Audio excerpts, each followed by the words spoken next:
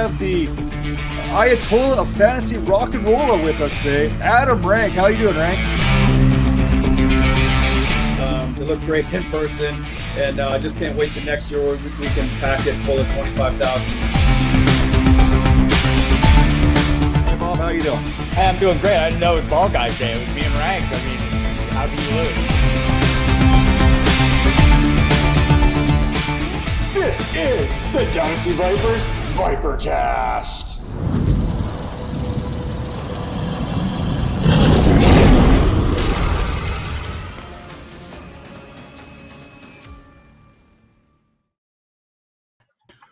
Welcome to the Dynasty Vipers Vipercast. This is episode 74.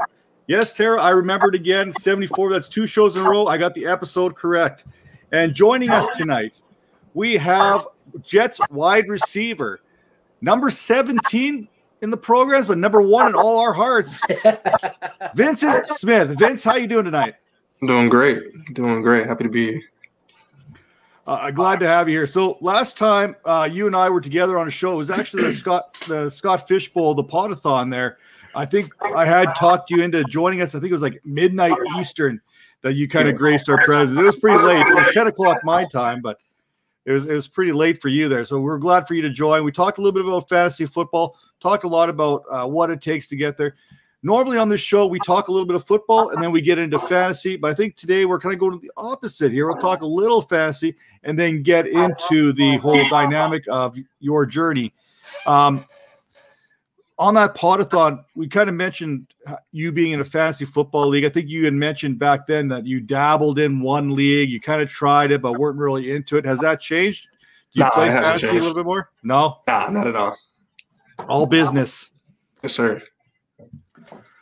So it's going to be fun. Do you know, are any of your Jets teammates, are they into fantasy football? Is it like big in the locker room or is it kind of a niche, so to speak? I think it's more of a niche thing. You hear a couple guys will say, yeah, I want my fantasy game here. I want my fantasy game there. But I think especially with a lot of the starters, everybody doesn't like to really look at a lot of that stuff. Jordan kind of chimes in here. He goes, I remember that catch against Philly when you were in Houston. You remember that catch? Yeah, there's no way I can forget it. Absolutely. I think I remember. I even tweeted during that game, tweeted it to you. You're still on the field, so there's no way you saw the tweet at the time. But I'm like, I hit that up right away. People that don't know, I got kind of in touch with Vincent right around the time he absolutely destroyed the South Carolina Pro Day coming out of Limestone College, which we'll kind of touch on a little bit later. But for those who don't know, I think you ran something like a 4.38. You put up like a 39.5-inch vertical in there with a 10-10, 10-11 broad jump. I think your burst score was absolutely in the 92 percentile there with like a 132.2. Relative athletic score was something like a 9.68 out of 10. Like these were absolutely phenomenal numbers that you put up. You absolutely showed up at South Carolina's Pro Day and put your name on the map. Yeah, that's all. I didn't even know I did that well. I know I did pretty well. I think after I ran my 40 and it was good, and I heard back from my agent, I kind of like blanked out after that because it was just like a big weight off my shoulders. So kind of talk about it because you went to Limestone College there, but obviously, Terry, you're familiar with that program there as well. Fairly new program as far as football goes there, and didn't really have a pro day, so you had to go to South Carolina. How did that work out? Let you go to South Carolina's pro day? Was that something your agent kind of arranged, or is that something you just kind of showed up with a pair of cleats and said, hey, I'm here to run? Actually, one of my coaches arranged it. He was a former coach with Steve Spurrier, so I had some connects in South Carolina, and they allowed me to get in.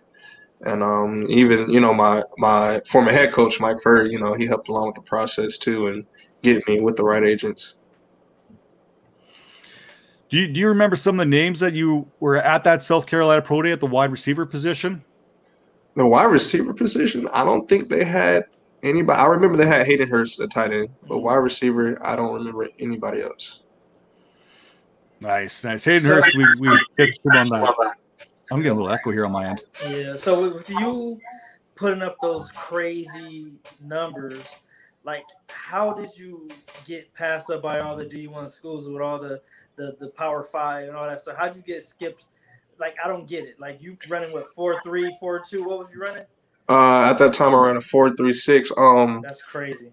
I think it's a little bit. I like to say I'm a little bit of a late bloomer. I don't think I got really fast to like my sophomore year in college, but then again, I was ranked the 6th receiver in the state of South Carolina my senior year, so I think it just kind of contributes to, especially in the Midlands of South Carolina, just needs better recruiting from bigger colleges. And what was that change? What was that change? Did you do anything differently that made you get to that point where you were working out more and putting up these like crazy numbers at the combine? For me, I know going from a D2 school to the professional training I had right after was like my body was in the best position. It was the best feeling I ever had. I gained almost 10 pounds from when I left college in November to that pro day in what I think late March or April, and my body was just unbelievable. It was like I had tapped into a new me, which I didn't even know I had my whole college career. So that I think that helped a lot. What was the preparation like for that pro day? Did you have it in your mind that you were going to try and go for the NFL?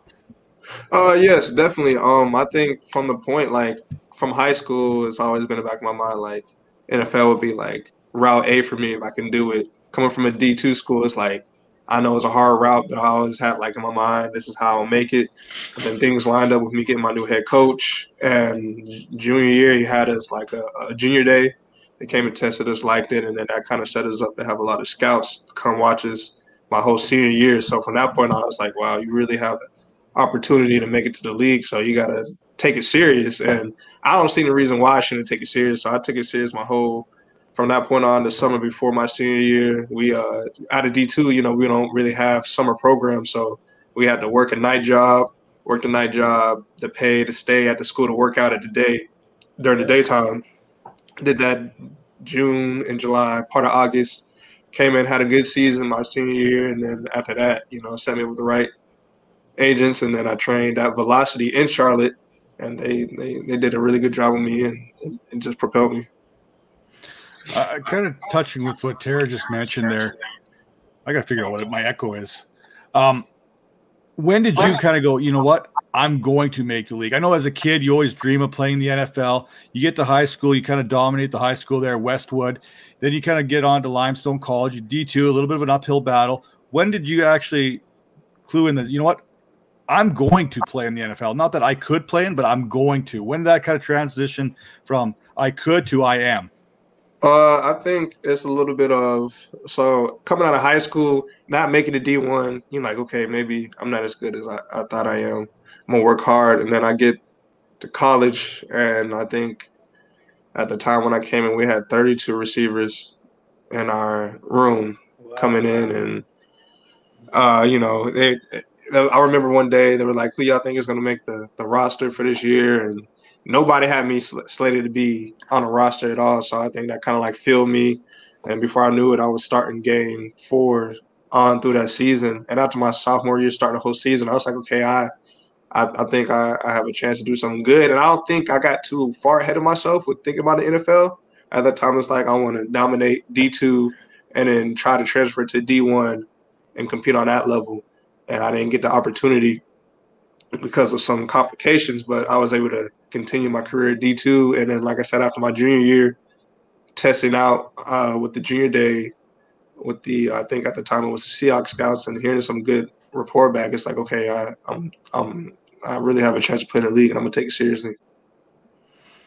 That's fantastic. I can't wait to dive into this story a little bit more and hear more of this backstory. Now we're kind of moving into the actual program a little bit more. And if you were a closer in Major League Baseball or even a WWE superstar coming out to the ring, what's that intro music going to be for Vincent Smith? What are we going to play to get the crowd pumped up?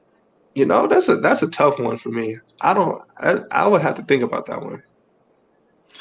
You know what? I totally respect that, because if we were talking about this off the air the other day, if we asked some of these questions to ourselves, how quickly would we be able to answer them? And I'm like, I don't know where I'd go with this music, because I'm a little bit out there, a little bit different. I don't know if I'd go with a little bit of country. I don't know if I'd go with rock. I don't know what I would do.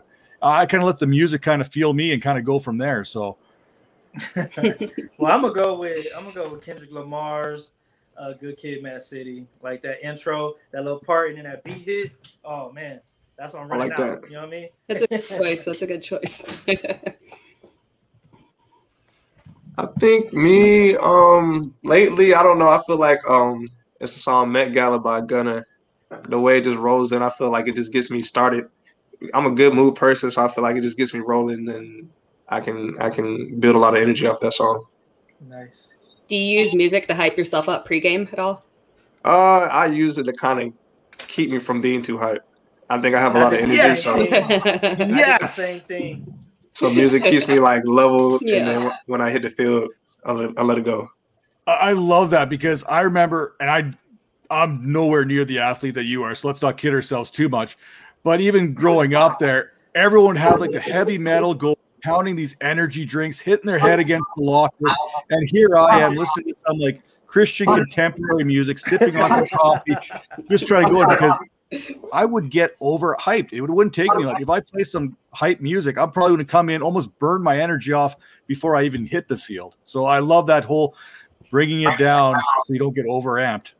Yeah, actually, that was me. My rookie year, I went into like pregame warmups and would burn myself out. I'm full sweat, full go, full tilt, and I think it was I can't remember who it was. I think it was the coach was like, "Hey, you gotta tone it down in pregame and save it for the game." That's where the vets step in. They're like, "Hey, kid, no, bring it down a little bit. Let's bring it down."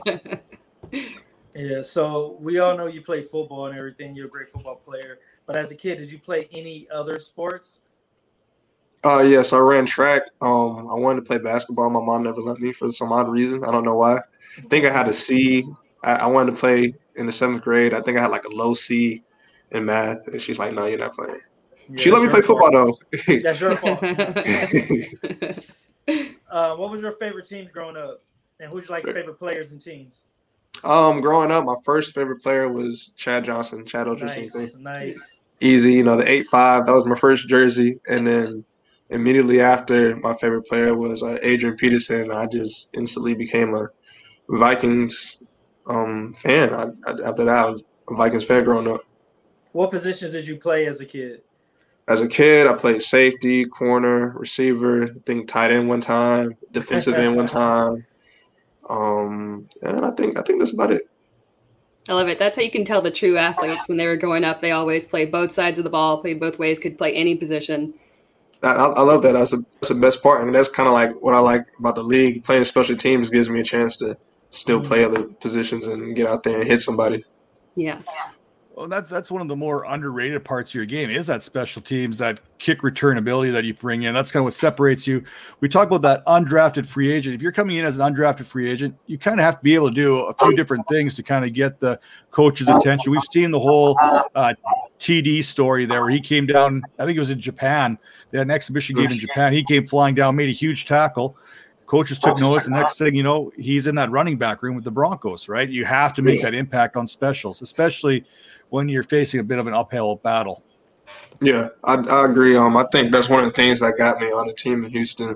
I think it was last preseason game, and up to that point, I had scored a couple of touchdowns, made a couple of plays as a receiver. But I think what got me there and what got me on the roster was, well, for one, I was late. It was a punt, and I'm a gunner, and they were calling team out. I was a tad bit late, so I'm running out of the field a little bit late, which is a horrible thing to do as a rookie in preseason. And I ran down the field, made a tackle on the sideline, and got back up. And I think that's really what got me on the team.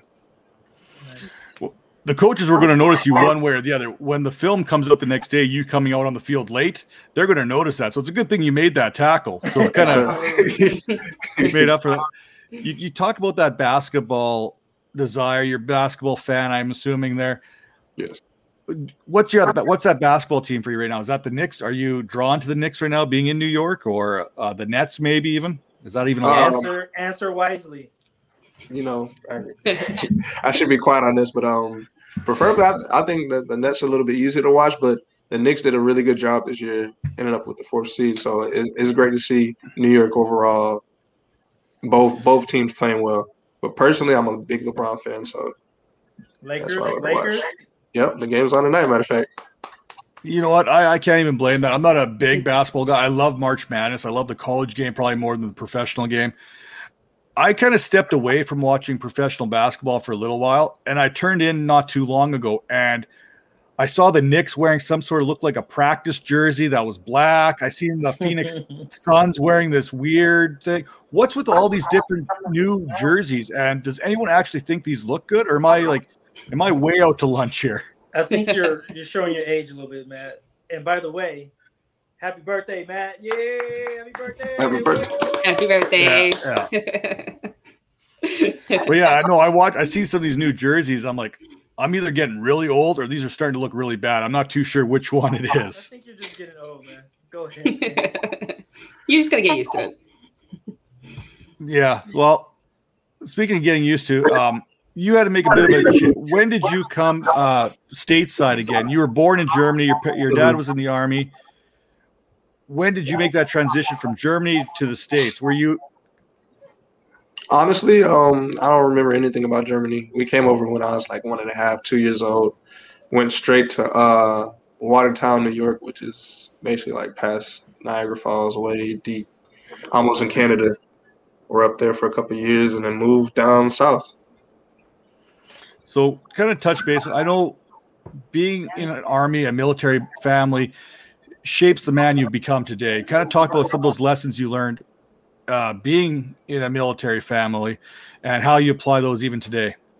I think the biggest thing is kind of like just discipline from day one, and going to school on a military base is much different from going to school to going to a public school. I remember my dad retired from the military when I was 13, and going from schools, being used to schools on a military base where kids are mostly disciplined, no big troublemakers, it doesn't really fly. And you go to a public school and you're like, wow, this is like a circus. Like, I don't know what's going on. I don't know how people are focused up.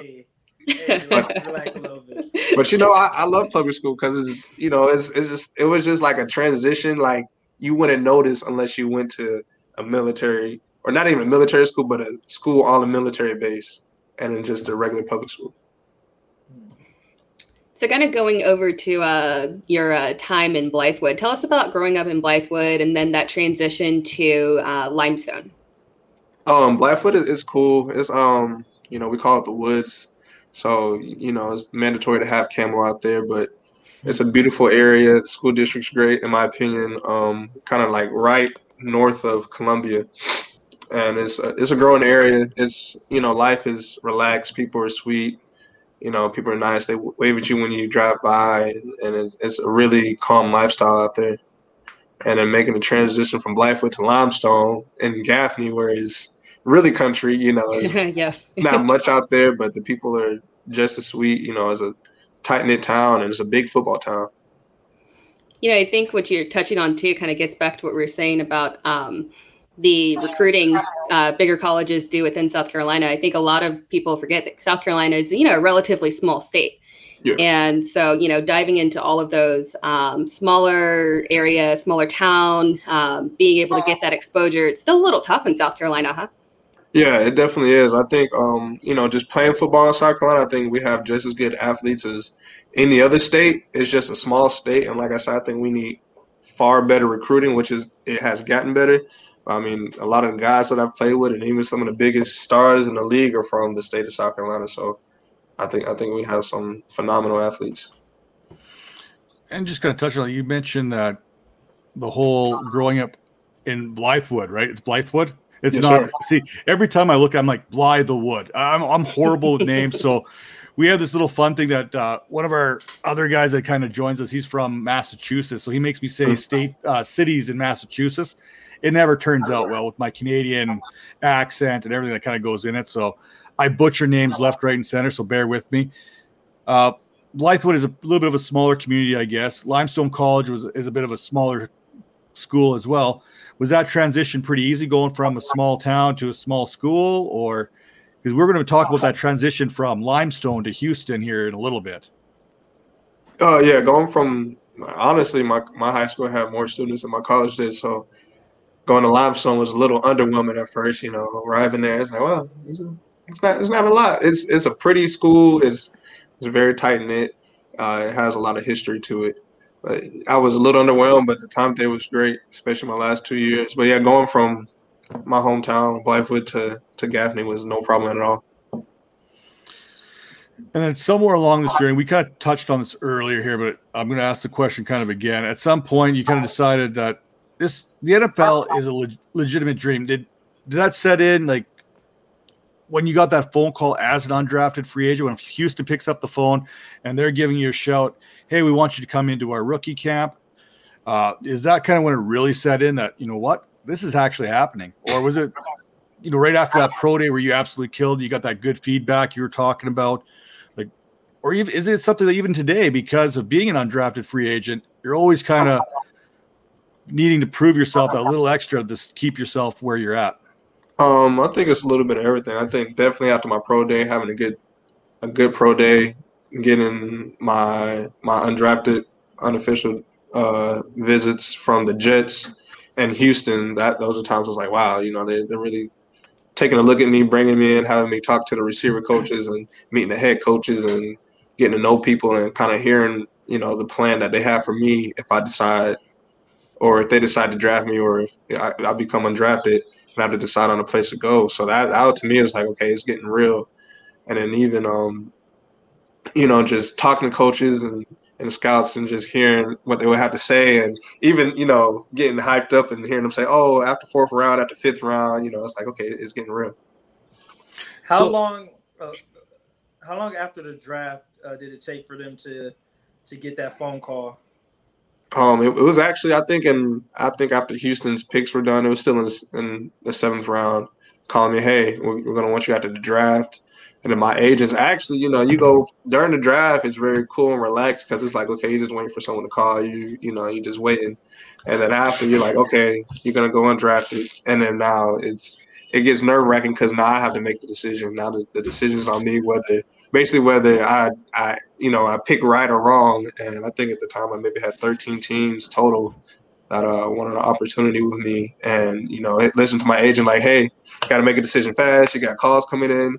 They're going to put the offer out there. And if you don't choose fast, they're going to take it away. So it's like, wow, I got to make this decision, make the right decision fast. And it was particularly tough for me because my college head coach became the Bears wide receiver coach. And they were one of the offers, so it was tight between the Bears and Houston. But I felt a little bit more comfortable with Houston because the GM had a bigger plan for me. I know ultimately the GM makes the roster decisions.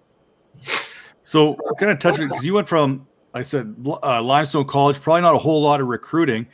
And then all of a sudden, everyone wants to get drafted. But once you become that undrafted free agent, it's like open recruiting season. So you're getting that recruiting that maybe you didn't have in college.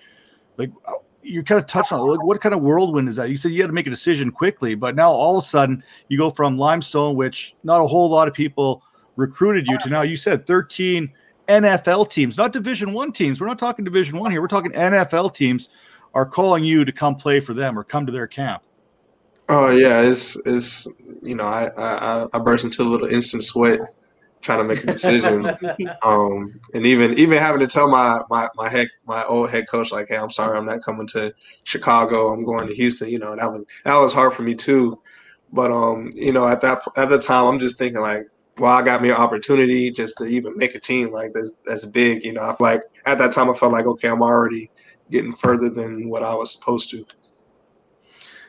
Yeah, and I remember looking at that Houston wide receiver room. And that did present a good opportunity for you to make that 53-man roster, which you did coming out of camp right after the preseason games. You were on that 53-man roster, which, again, as an undrafted free agent, is impressive to say because usually undrafted free agents are looking more towards practice squad and this and that.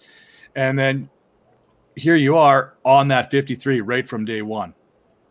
Yeah, to me, I was honestly surprised too. I remember just thinking, cut day, you're sitting in the locker room waiting for someone to hopefully not pull you out. But I remember cut day, started like 9 a.m. and until 12, just sitting and waiting, and the hours passing by, and just 10 minutes before the time closes, the period closes, and I remember them saying they can keep 7 receivers left.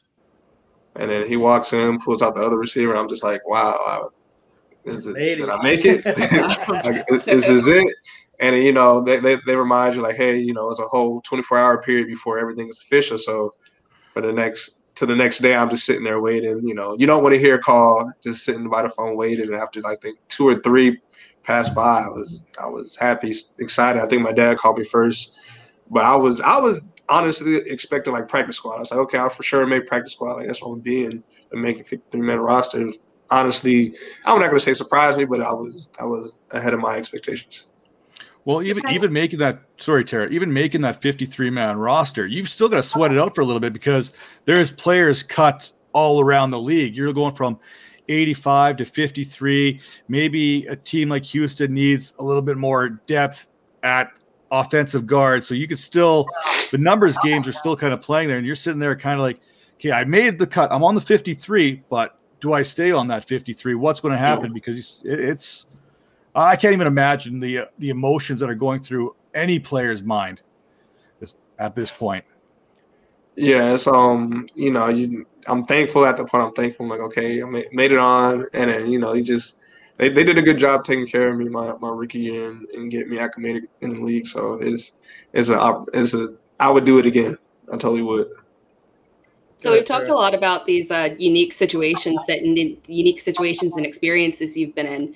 But can you touch on, being that guy from Limestone? I think you're the sole representative in the NFL for Limestone. Is that correct? Oh, yes. Yes, it is. So, what's that like holding that, that candle for Limestone as a college? I know it's a newer program, but it's still, something very important to them, I'm sure. It is honestly a dream that happened, coming into the new program. Even my high school was new. I'm like, I would love to be the first NFL player, represent, and, to kind of put the school on a bigger platform is awesome. And, you try to represent them the best you can. But to me, it's just, it's fun, and I enjoy doing it. I take it seriously. Yeah. Talk about a little bit you got called by Houston. You're in the wide receiver room with DeAndre Hopkins. Did you have an opportunity to learn anything from him? Yes, I think I learned more about off the field stuff and life from him than anything. But I say it's hard to learn from him because he's such a natural talent. Like he just wakes up and he's good. He just wakes up and he's good. A lot of the second half of the season, I was taking all his practice reps because he was just rehabbing and getting ready for games. And I think OB gave him a big compliment by saying he's never had a player that didn't have to practice and performed at the level he performed. So just watching him was like, seeing him do something special, it's like, okay, anything's possible. Right. Was it good? Go ahead. Sorry. Go ahead. Was it? Next question. Sorry, I just wanted to touch on DeAndre Hopkins too. Was it good having someone from hometown too? Because he's kind of got that similar experience to you in terms of being from South Carolina. He went to Daniel, which I think is like a 3A program, maybe 2A, 3A. But how was it like being someone that had that kind of same childhood experience? It was awesome. He understands exactly where I come from in the state of South Carolina. And even, not only him, but I think I came in on that team with 12 other guys from South Carolina. Jadavion, Deshaun's not from South Carolina, but he played there. A couple of D linemen from Clemson. Even Bruce Ellington was there. So I played with all these big name guys that I just watched for the past 4 years in college was real big. And I think the coolest thing for me. Awesome. And then just kind of touching base here, I know Major was talking about some of the challenges you faced. What are some of the challenges you faced when you first came in the league, and what are some of those challenges you're still facing even right now? Because you're always having to hone that craft. You're always having to kind of fend off the next crew of young guys in. You're always trying to better yourself. So what are some of the challenges you faced when you first came in? And now that you're a veteran of going into your fourth season, what are some of the challenges you face? Coming in, I think the biggest challenge I faced was it's like kind of get that feeling like nobody believes you really know anything about football coming from a D2 school. None of the players really ever heard your name before. They never really seen you play before. I don't know what your highlights look like. They don't know what you can do beyond what they've seen in camp. So coming in, it's like nobody really takes you seriously as you want to be taken. And you just have to grind it out, make your plays. The opportunities are slim, so you got to make the most out of your opportunity.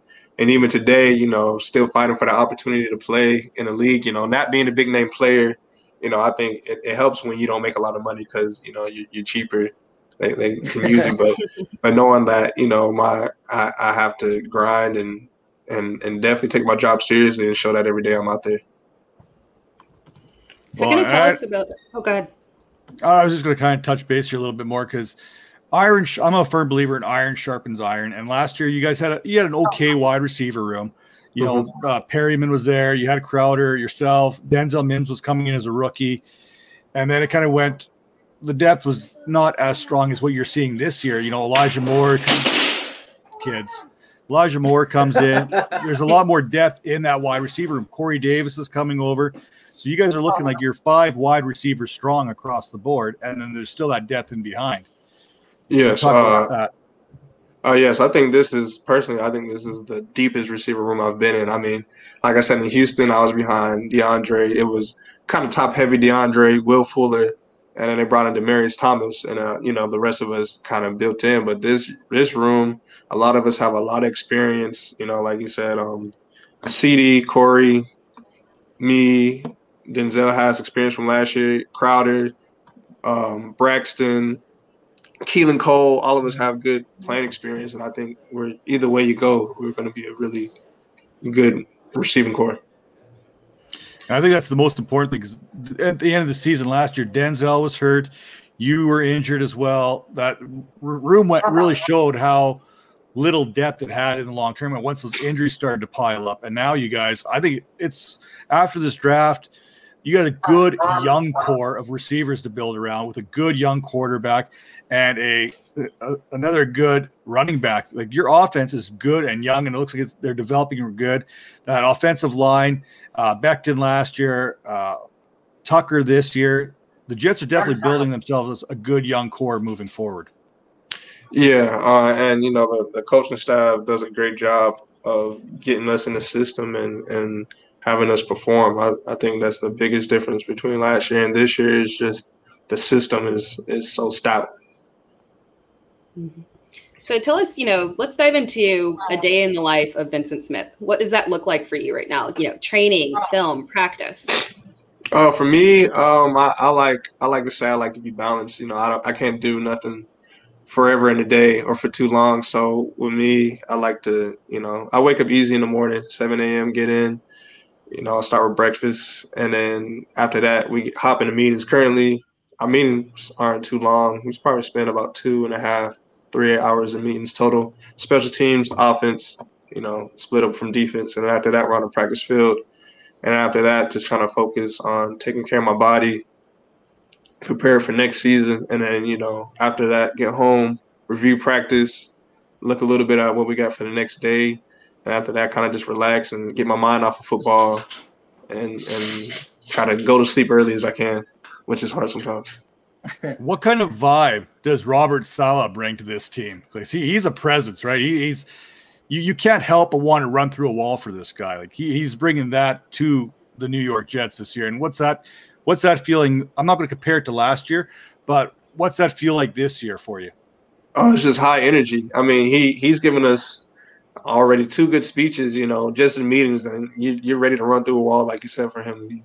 There's the speeches he gives, the vision he has, and I think after he's done talking, everybody's like locked in, and we're all like have the same mindset and ready to fight for each other.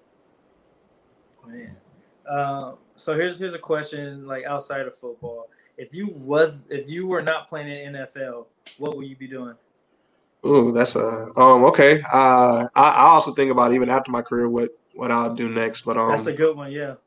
I right now I think if I didn't initially make it to the NFL, I probably would have been in the military.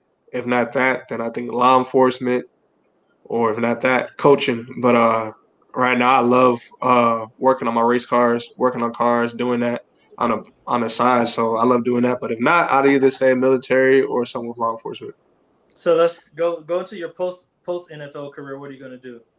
Either the same thing. You know, I think start a company here to deal with cars, maybe a little bit with trucking with my brother. He's he got a CDL. My dad does, so I feel like that's an easy business for our family to continue in. But that a little bit, dabbling a little bit of race cars. But yeah, I think like a career-wise, I'm starting to think coaching more. You know, I went back home, talked to some old coaches there, and you know they it kind of encouraged me more to think about getting coaching. So I like coaching, but definitely law enforcement. That's dope. What's that feeling like when you go back to South Carolina in the off season, maybe even run one of these camps for the kids and stuff, like give back to the community? What's that feeling like when the kids are looking up to you? It's humbling, you know, just to know that I was in the same position as them, and I made it to where I was trying to get, and I can show them that they can do it too. It's possible. It's not an abstract idea. All they have to do is put their mind to it, focus up, and stay in the right path. So kind of going back to that journey for you, from Westwood to Limestone to Houston, and then now to the Jets. You know, along this journey, what have you learned about yourself personally? I learned that I'm easy to adapt. I'm not much of I don't get homesick a lot, but I do like being home every once in a while. It's easy for me to adapt, and I just like taking on new challenges. Kind of, you know, I realizing like what gets me motivated, what keeps me level, and like being in these bigger cities, realizing like kind of like opening up my food palette, you know, eating a little bit more than what I used to eat when I was at home, or talking to more people, networking more. So I'm kind of like realizing how much I can maximize myself. Okay, so I want to touch on this because I don't Tara's from the Houston area, Major's from LA, you're in New York, originally from Blythewood and all that kind of stuff. I'm from a town of 300 people originally, no stop sign, no traffic lights. I moved to the big city of 64,000 people. How do you guys handle New York?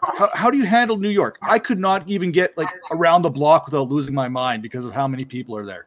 Luckily, our facility is 40 minutes outside of New York. So when I got to New York, I got here on a Saturday or a Sunday, and it was a bye week for them. So I spent all day just studying plays, getting ready for the game. So I don't think I went into the city till 2 or 3 weeks later. So I think I got focused up. It's good, and I went out into the city first time, and it's fast paced.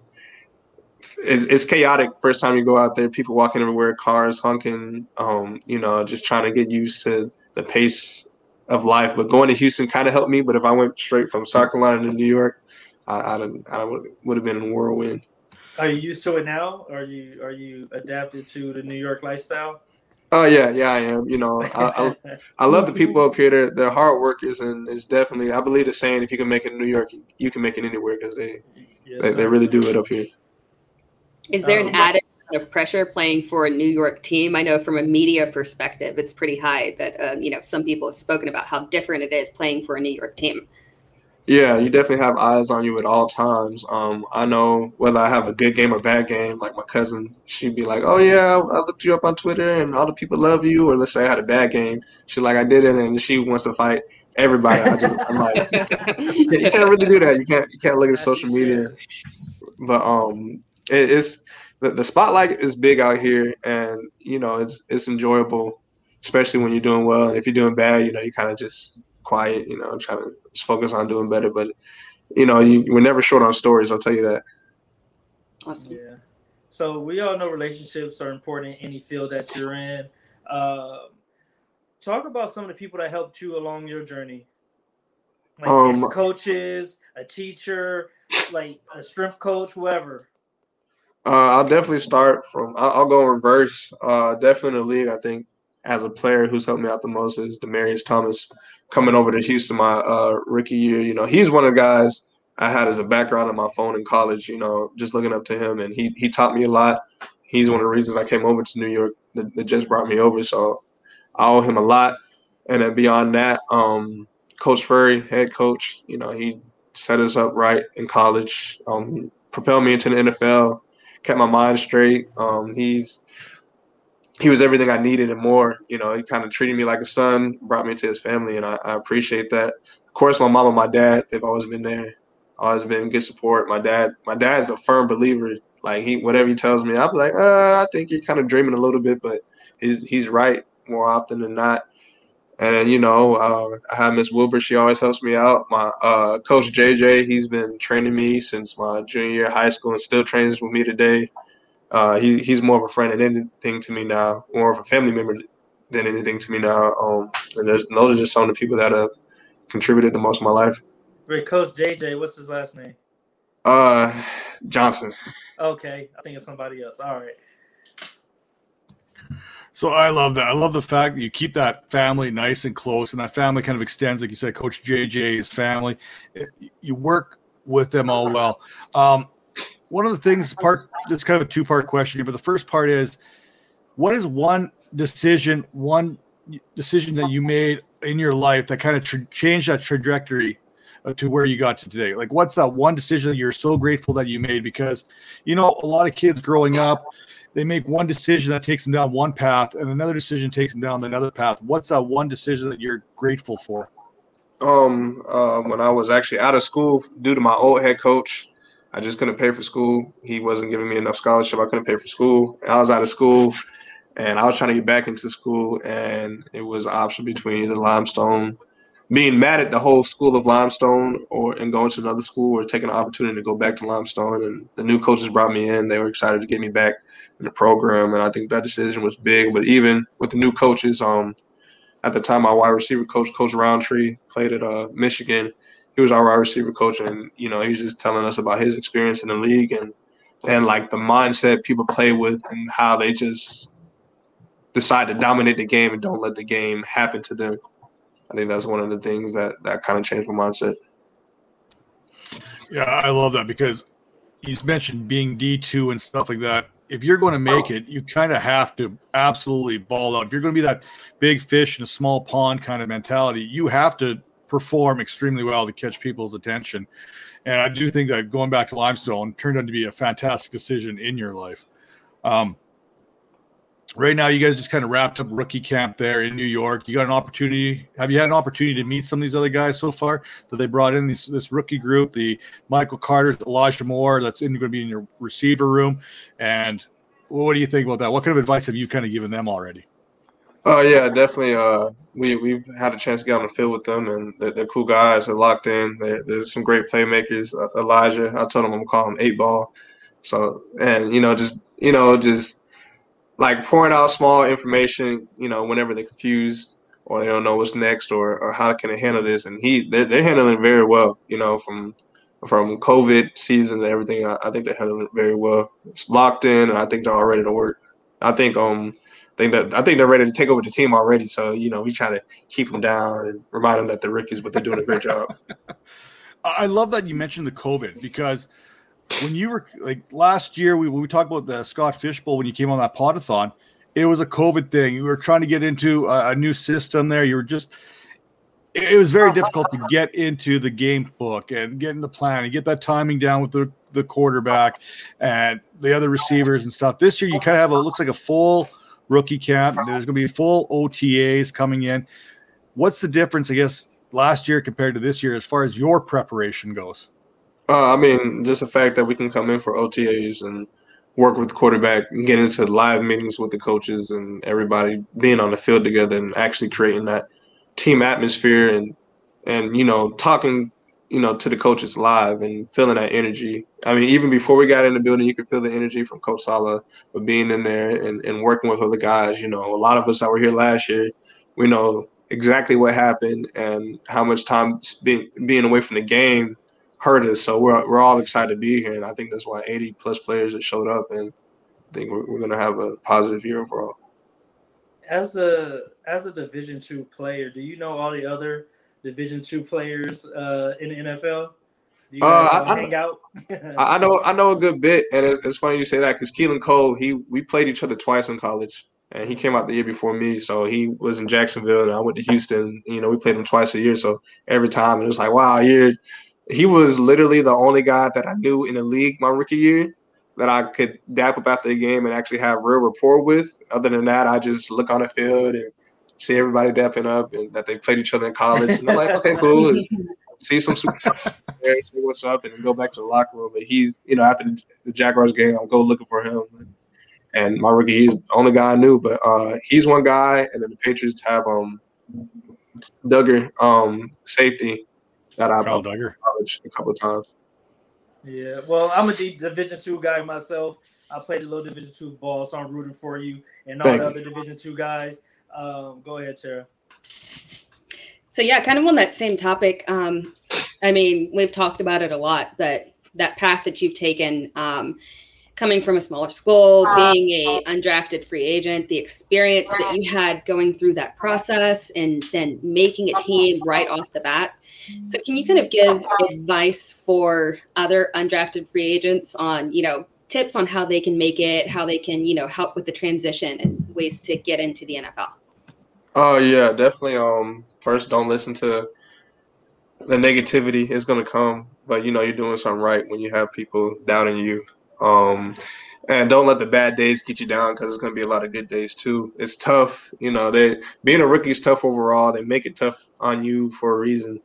But focus up, get studying in, take special teams seriously, and just pay attention to the details. And I say at that time in life, I'm sure there's a lot of people already do, but just slow down and just all the focus is on ball. Nothing else matters, and you'll succeed. How do you stay focused? How do you keep such a strong mental focus? Me personally, like I said, I like to stay balanced. I don't think it's ever been hard for me to focus when I have a goal on something. I just don't like to fail. I don't like to let my own self down. So I like to focus and know that I'm going into work, with no questions. That pressure, that type of anxiety to me is bad. So I feel like if I study up and I focus and I know what I'm doing, I'm better off that way. So you kind of mentioned you kind of poked your head around. You're looking around for the field to kind of hang out with someone like before the game, after the game. Have you been able to jersey swap with anyone? Who have you jersey swapped with? And is there a wide receiver in today's game or a player in today's game that you're like, you know what? I need to go do a jersey swap with this guy? Just Keelan Cole so far. And for me, I think right now I want to jersey swap with Davante Adams. He's one of the best receivers in the league, and he does it effortlessly. I mean, from his releases to his routes to the swag he plays with. I watched him a lot this offseason. I've taken a lot of notes. I love that you used Davante Adams because you said Chad Ochocinco, Chad Johnson was kind of your guy. Devontae Smith has the same kind of footwork, not quite Chad Johnson level, because he could juke you out in a phone book, right? That's kind of his thing. Man, I was about to say. Devontae Smith isn't quite there, but like you said, his releases, his ability, his route running and stuff is top notch. Are these kind of the guys you really look at? The Stephon Diggs, the Keenan Allens, the Davante Adams, these crisp route runners? Are these the kinds of guys in today's game that you really love to watch? Yeah. I mean, Davante Adams, especially for me, because I'm obviously not as crisp as they are. So I really take notes from his game. And like I said, I watch his games and I watch the highlights, not just the highlights, but from the line of scrimmage and how easy he makes it look compared to what I have to do to make it that easy. It's from years of doing the same thing, getting open, and, he creates the Michael Jordan effect where everybody's afraid of every little move he makes to the line, and he continues the ball. So to watch that, I mean, like I said, from his releases to him getting upfield, to his breakdown, to him attacking the ball, catching the ball, making the plays, and the swag, he scores with is something I definitely take note with. And then I got to know this because one of my favorite sound bites of all time is Randy Moss on the sideline when Brett Favre is on the field. He goes, "That's Brett Favre. I got to go watch Brett Favre." He gets out there and he's watching Brett Favre. Is there a player in today's game on the defense or on the offensive side of the ball that you're like, okay, when he's on the field, maybe it's Davante Adams, you have to watch him live. Like you have to get on the sideline, you have to watch him, even though he's going against your defense? I think my rookie year, it was Andrew Luck. I always thought he was a really good quarterback. Even being a rookie in my offense, watching Deshaun, he's Houdini at times. But Andrew Luck, Deshaun,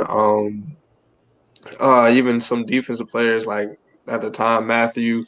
I honestly, being in Houston and playing that year, we had a lot of superstars to where I just like to watch my own team play against some of these other teams, and it was some amazing plays that went down that year. And then we're just kind of come up to the end of the show here. What are you doing in this off season right now? I know we're ramping up for the new season. There's not really an off season for you.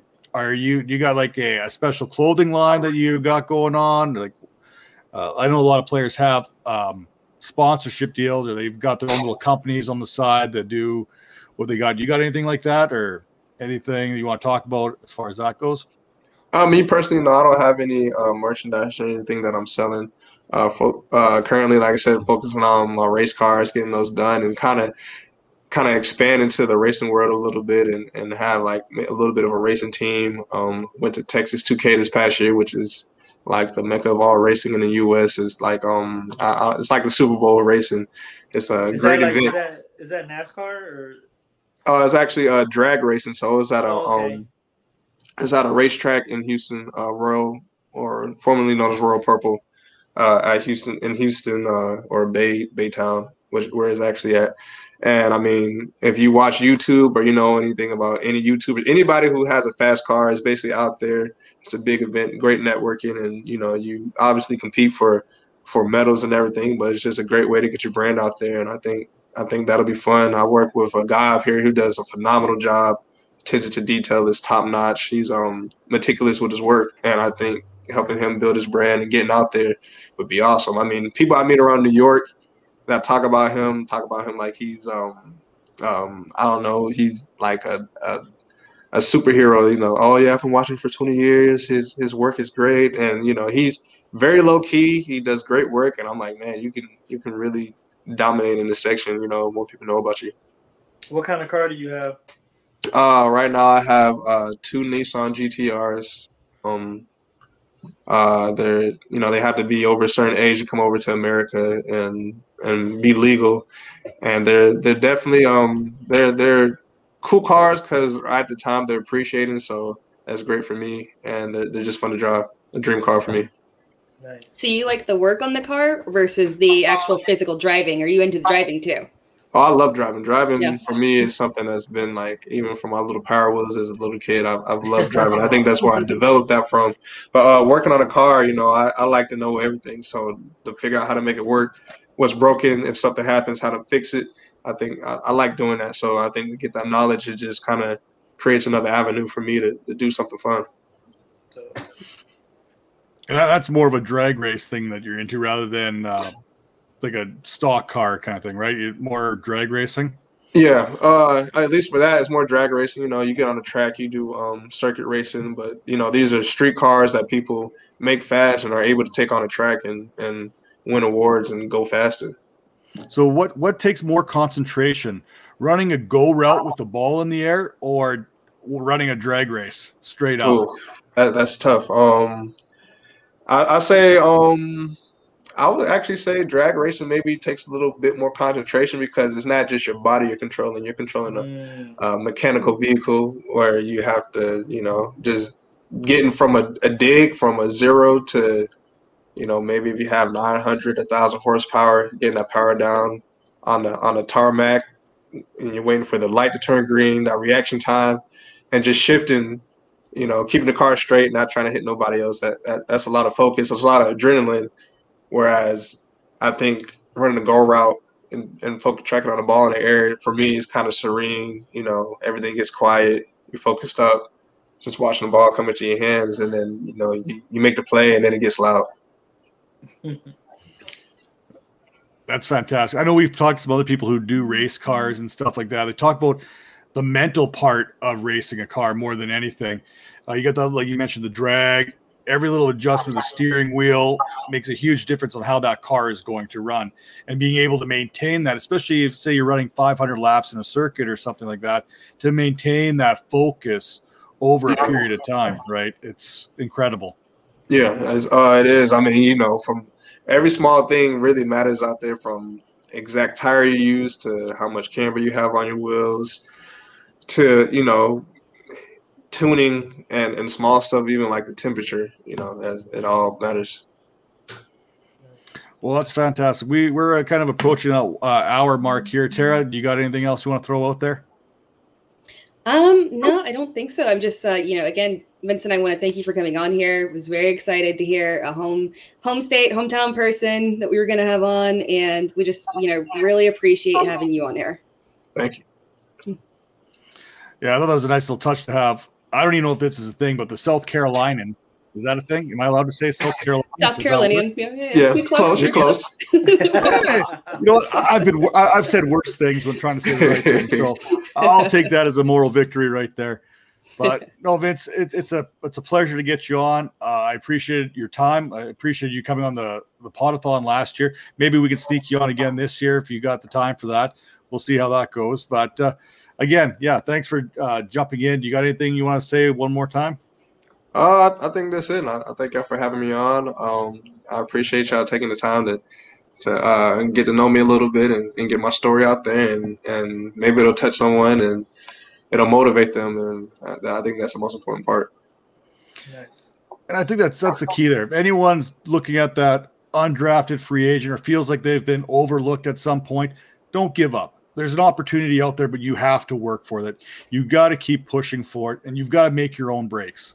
Nothing's going to ever be handed to you. I think you kind of proved that. Nothing was given to you. Nothing was handed to you on a silver platter. You didn't get the big scholarship. You came the D2 program. You came the undrafted free agent. Everything you've had to do, you've had to work for. And then once you got your foot in the door, we've seen what draft capital means in today's game. Draft capital seems to play a big part. So as an undrafted free agent, you got to work even that much harder, even though you're a 3-year vet, 4-year vet, 5-year vet, whatever that might be. You make your own breaks, but you have to continue to do what you're doing. And you've done a very good job of that to this point in your career. Thank you. So again, much respect to you, and thank you for coming on the show. This was fantastic. I enjoyed it. So for Tara, for Major, for myself, again, Vincent Smith, wide receiver, New York Jets. This is the Dynasty Vipers Vipercast, and we're gone. Happy birthday, man.